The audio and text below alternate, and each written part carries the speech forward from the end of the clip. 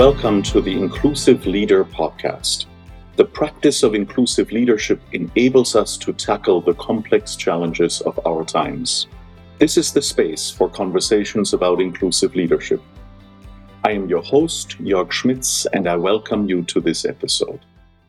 When you work in the area of intercultural or cross-cultural effectiveness and communication, the name Milton Bennett is very familiar, primarily because he is the originator of the developmental model of intercultural sensitivity, which underpins so many approaches in this area and has really revolutionized our understanding of building competence in this space around an understanding of developmental stages and framing those. And the pathway from an ethnocentric to an ethno-relative perspective is so foundational to the work and certainly the art and science of inclusive leadership. It is with great pleasure that I introduce Milton Bennett here as part of our work at the Inclusive Leadership Institute, and certainly also as a way to introduce his latest thinking in this space. And so without much further ado, here is my conversation with Milton. So Milton, it's such a pleasure to speak to you today. I was, as I ask everyone, just a couple of simple questions, but I really need to start with the question, what do you do? How would you describe what you do? Well, to answer that, I think it would be best for me to go back to some of my earlier educational preparation. I started out as a scientist. I went to Stanford to study physics and did that for a couple of years. But turned out that what I was really interested in, didn't know it when I started, but as I finished, what I was really interested in was the philosophy of science.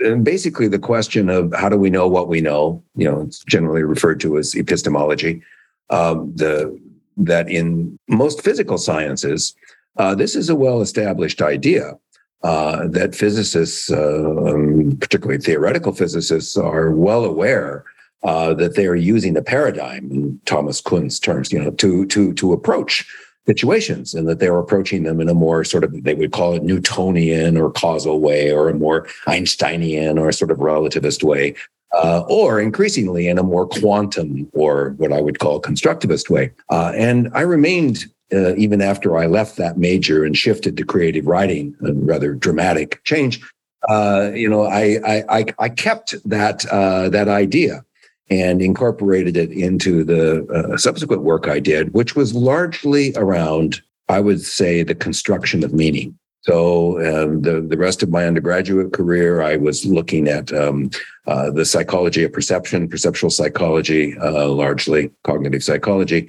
Then went on into psycholinguistics, where I was looking at the relationship of language to the construction of meaning, and then ended up in intercultural communication for the PhD, which was essentially a context in which it's clear that people are creating meaning. That's what we do as a culture, is we generate meaning that we can more or less share, and we use it to negotiate, how to coordinate our actions, basically.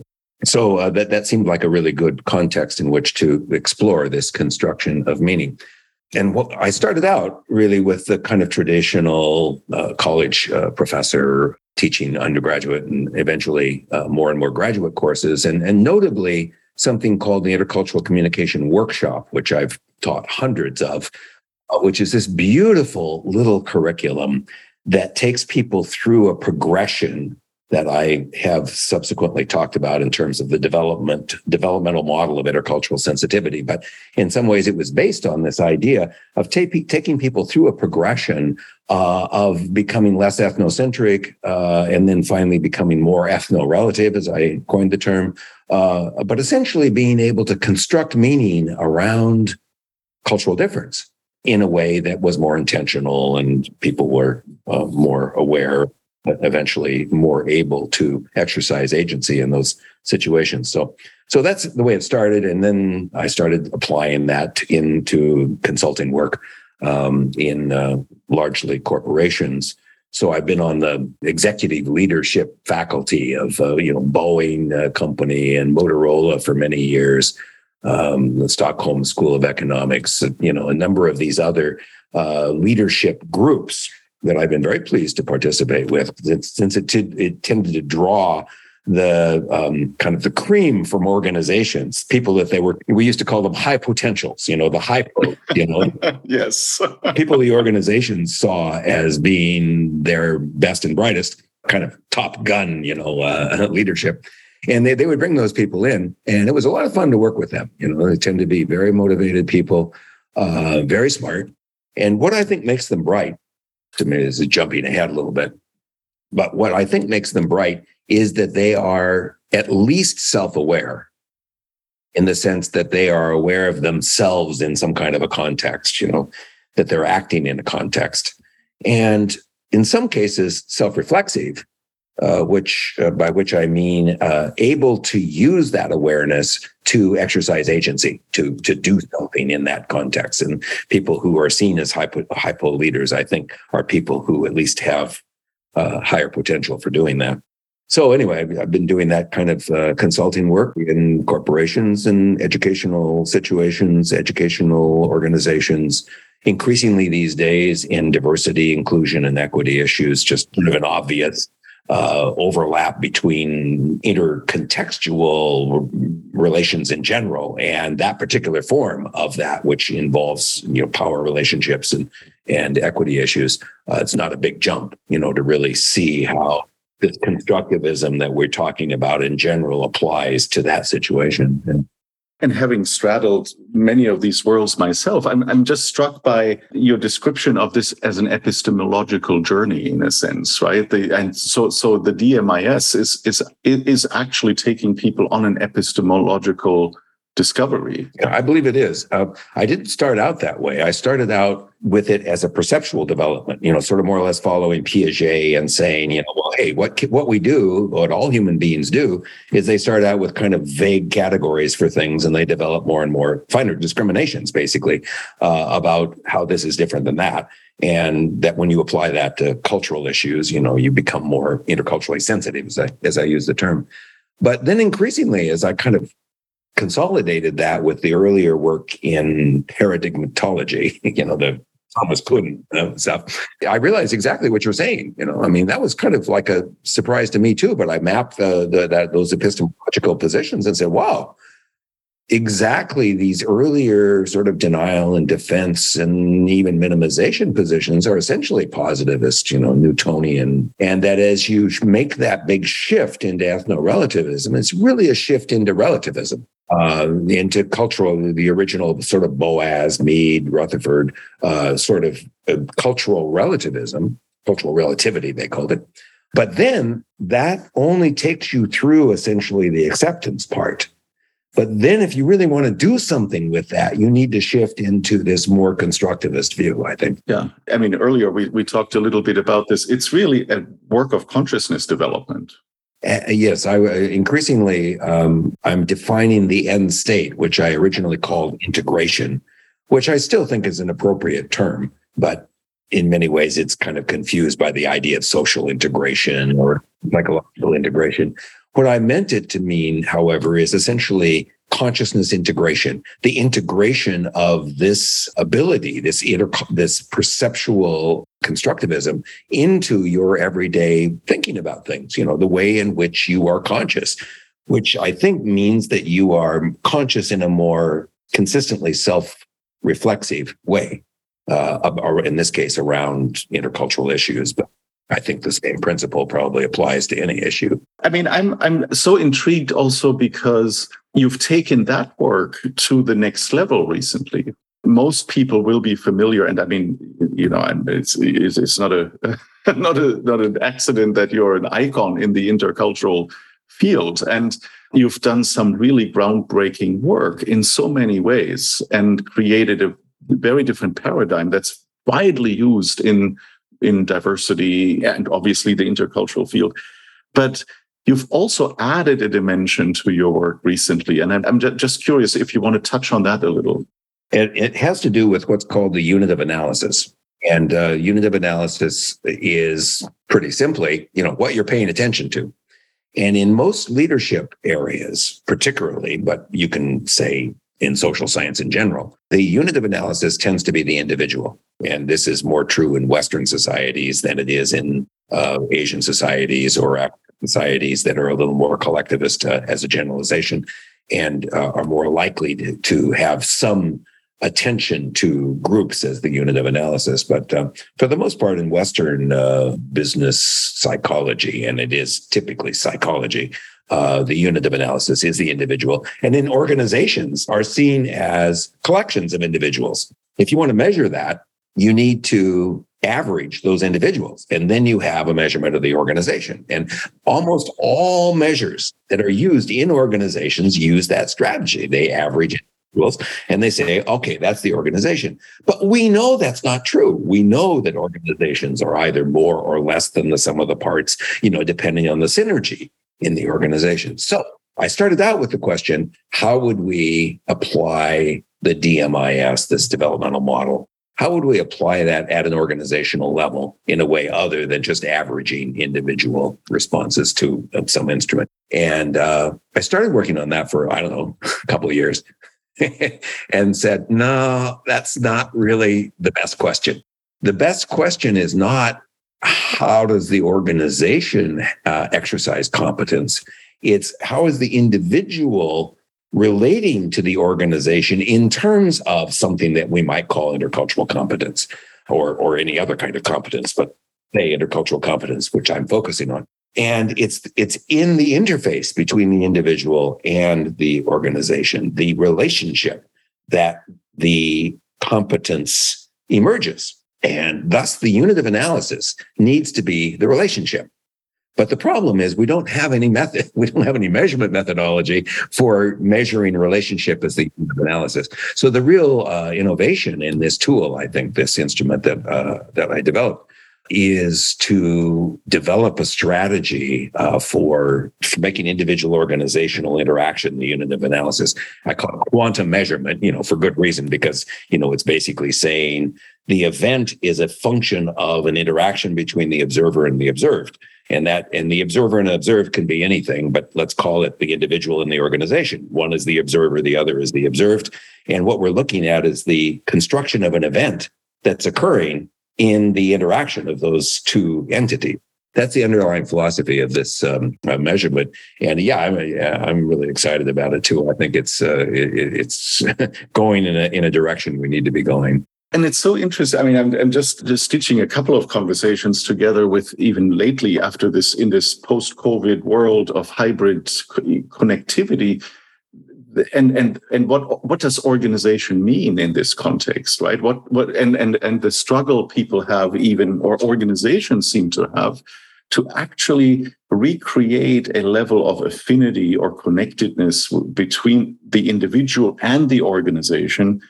And how do we cultivate that? What is the organization actually? That's a great question. It really is. And years ago, Edgar Schein, I think, posed a good direction for us to be considering here, which is that, and let me say parenthetically, that this was also shared by Edward T. Hall in intercultural communication in the silent language.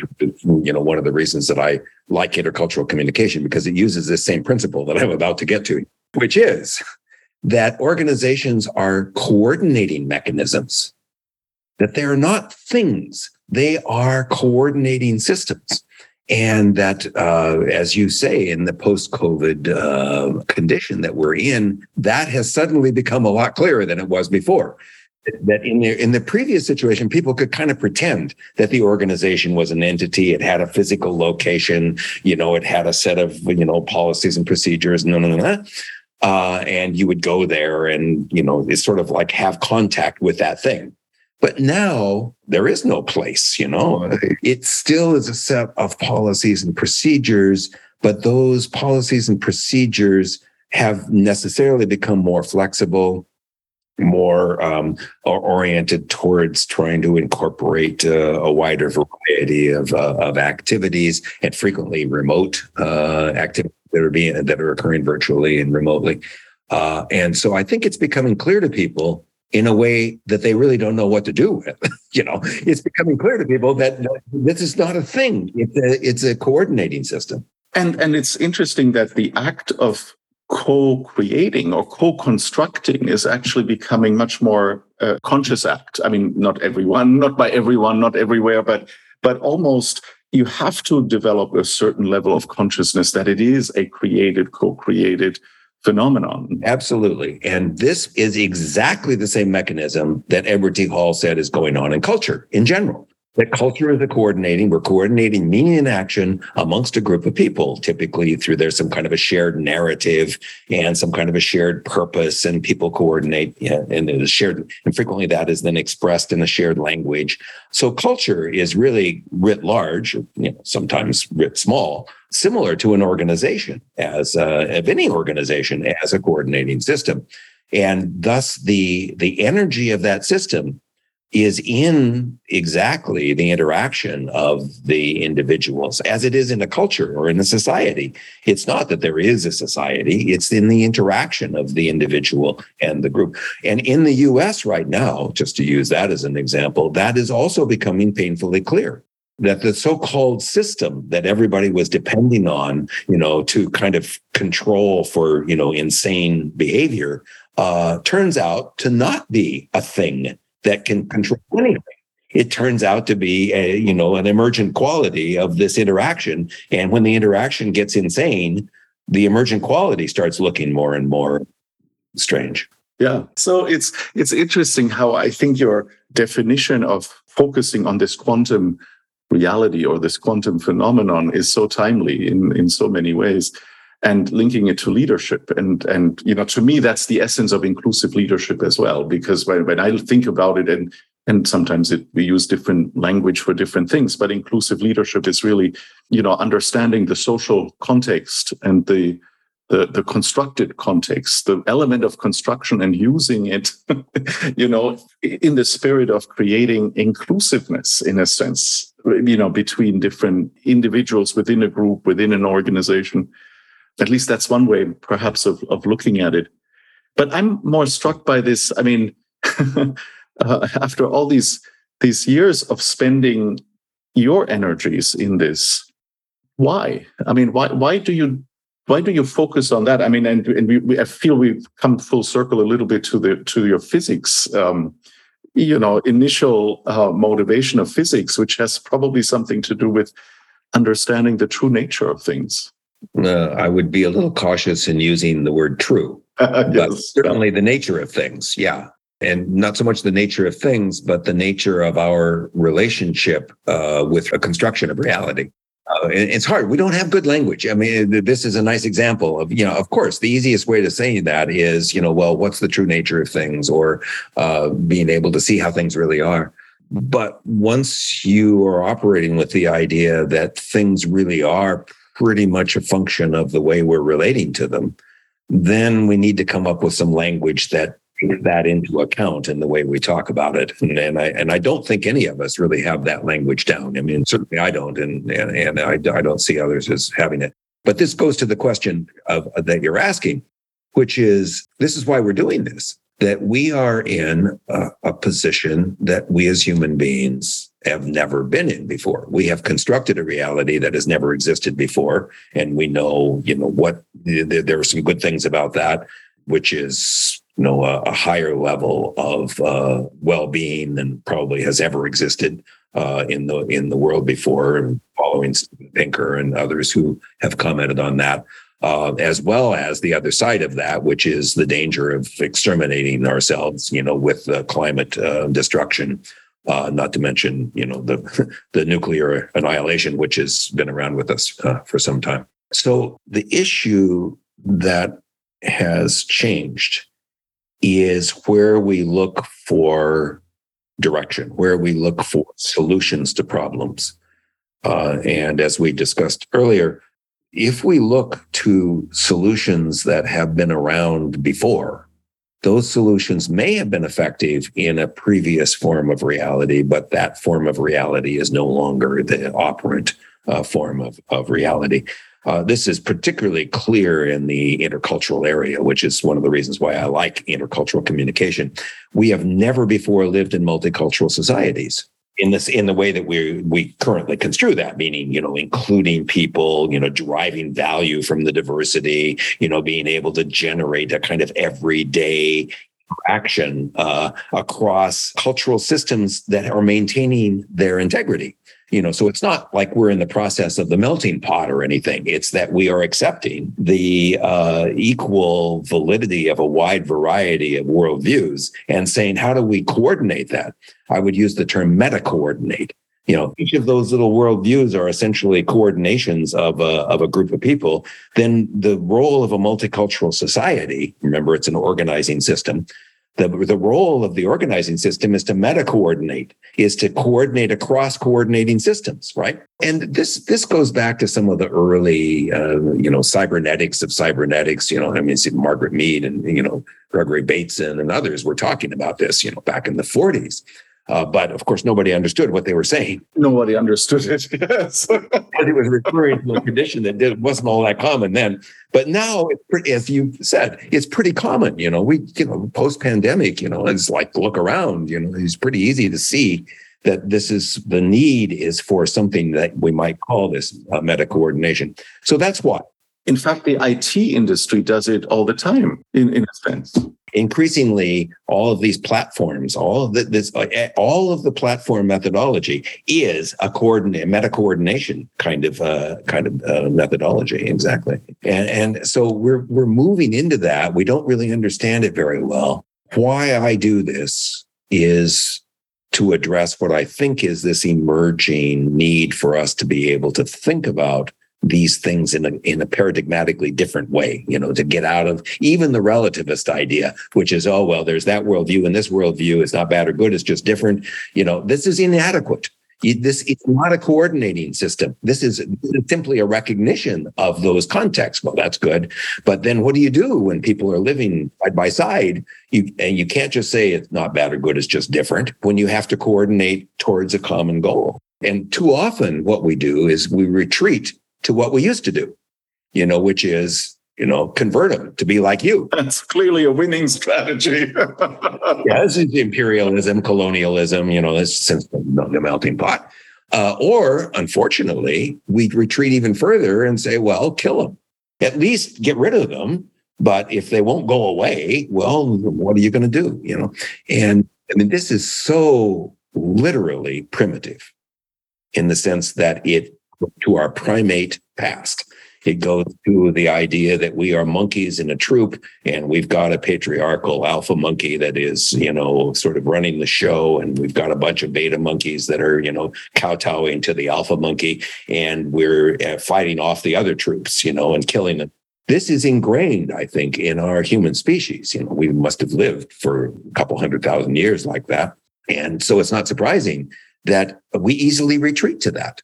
It doesn't take much. You get a moderately charismatic leader who comes along, and one of the things I've studied over the years, precisely for this reason, is culting. I call it culting process, and I think it's extremely describable. And I have some other podcasts floating around and some articles on this. It's extremely describable to say, here's how, if you want to get people to suppress their consciousness, if you want people to suppress their any ability to be even self-aware, never mind self-reflexive, here's how you do it.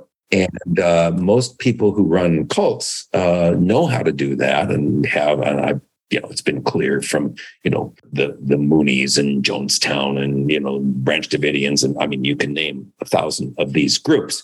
What we didn't know until recently is how easily that could be propagated through social media, another form of interconnectedness that we're currently experiencing, so that essentially you're seeing mass culting events that are occurring.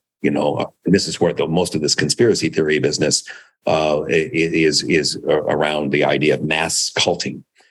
That is really scary stuff. But to me, it represents a kind of retreat back to this more primitive, literally primitive condition where we're looking for the alpha leader to be telling us what to do. As Julian Jaynes says, we want to hear the voices of the gods. We want them to tell us. We want them to tell us what to do. And we're not yet self-reliant enough. We're not resilient. Maybe I'm not sure the word resilient is the best term here, but we don't yet have the integrated agency in our interaction with the world to resist that. Coming back to that integration phase, right? in a certain sense, right? That's the answer to why I'm doing this, is that I think that we need this new form of consciousness to counteract our literally primitive. And it's not just rationality. I mean, it's just as I said that, I said, oh, well, some people are going to hear, if they've studied any history at all, they're going to say, oh, well, that's the Enlightenment.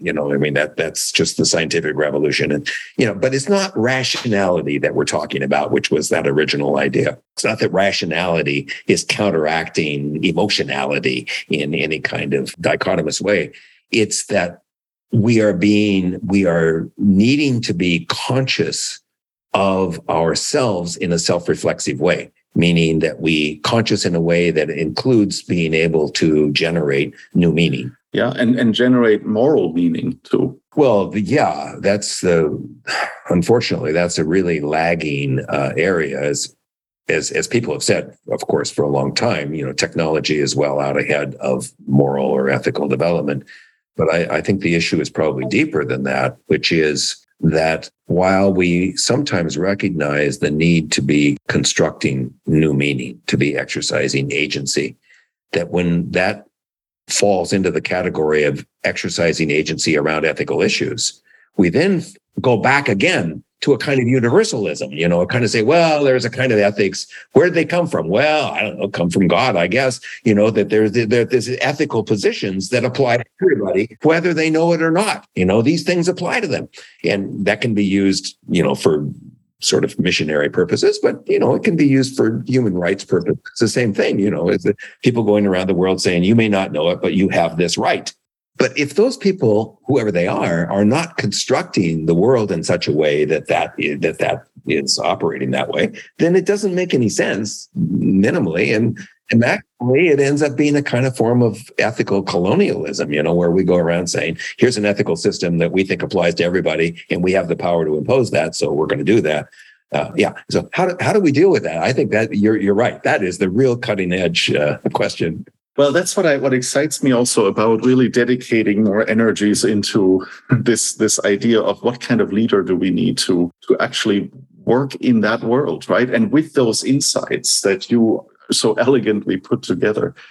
So since we're coming to the end of our time, for you, I mean, I always ask this question about when you look back, when you reflect on everything that you've learned, what are some key actionable insights? And I almost hesitate to put it in those terms because, I mean, there is this real, sometimes the action is not what we sometimes believe actions to be, right? I mean, and there is and obviously, especially in business, people want actionability and, lists of to-dos or whatnot. And I don't think in this space it is that simple.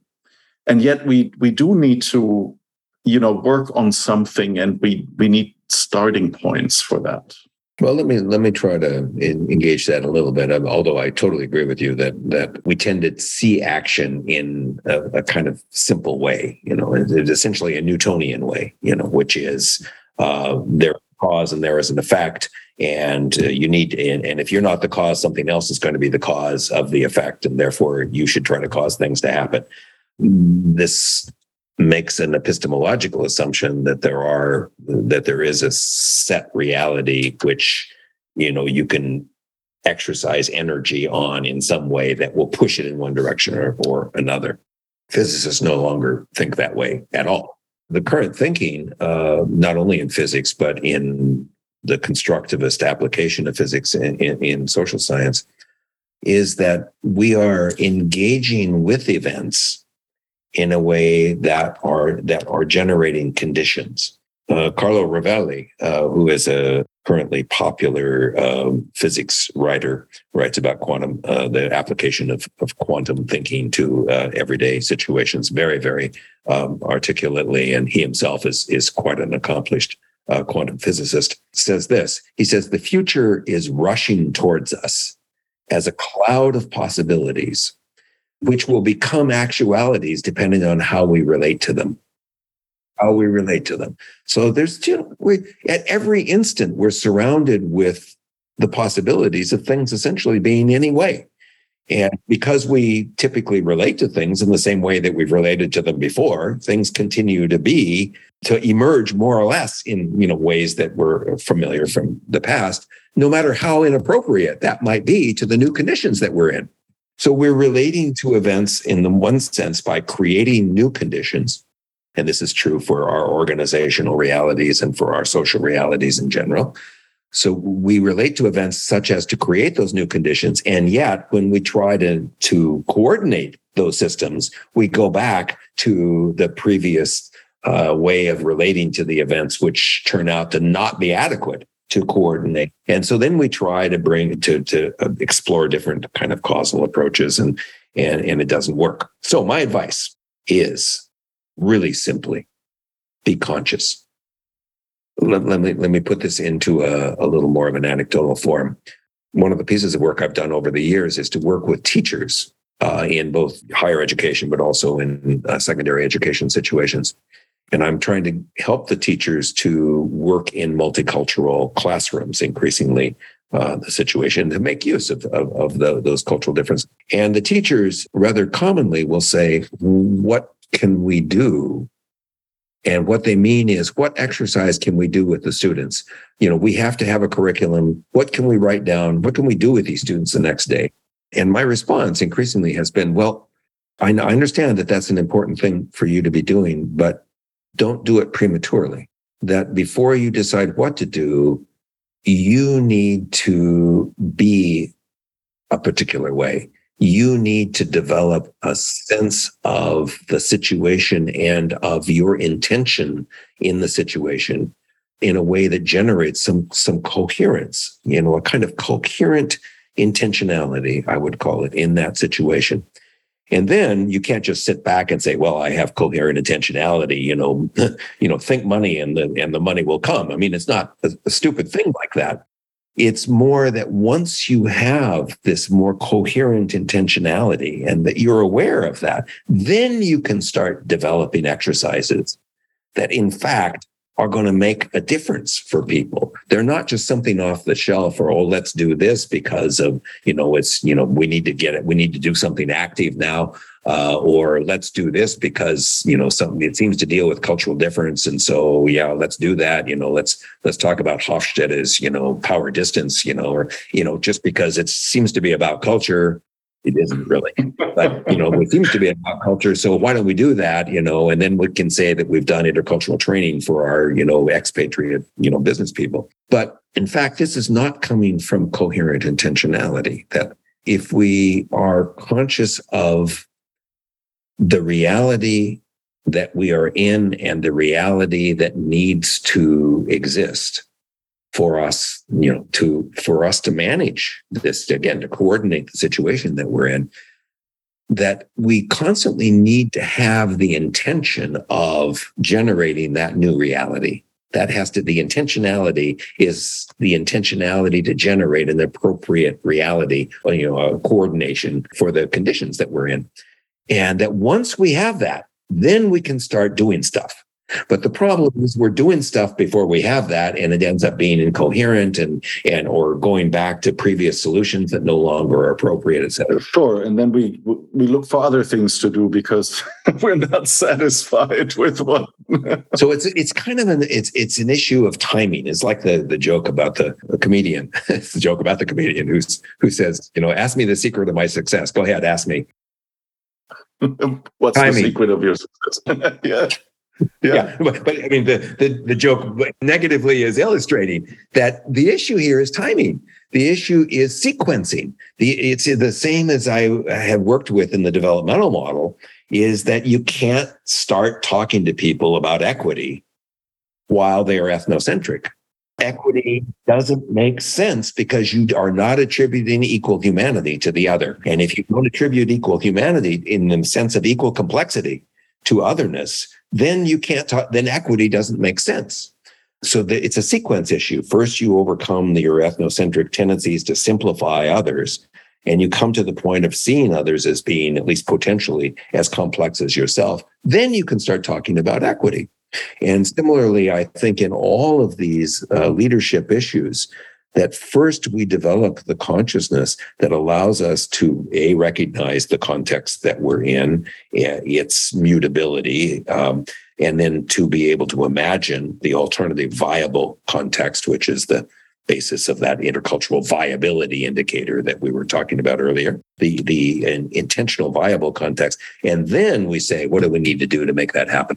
How do we need to relate to events, in Rovelli's terms, for that to happen? Not to make it happen, but to essentially allow that to happen. If we have more time, we could talk about passive volition, about how you allow things to happen. But I think that will go beyond our time. That may go beyond our time, that's true. But fascinating. Thank you. My pleasure.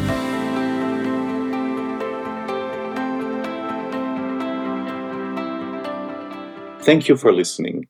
You can sign up for more wherever you get your podcasts. Just look for the Inclusive Leader Podcast.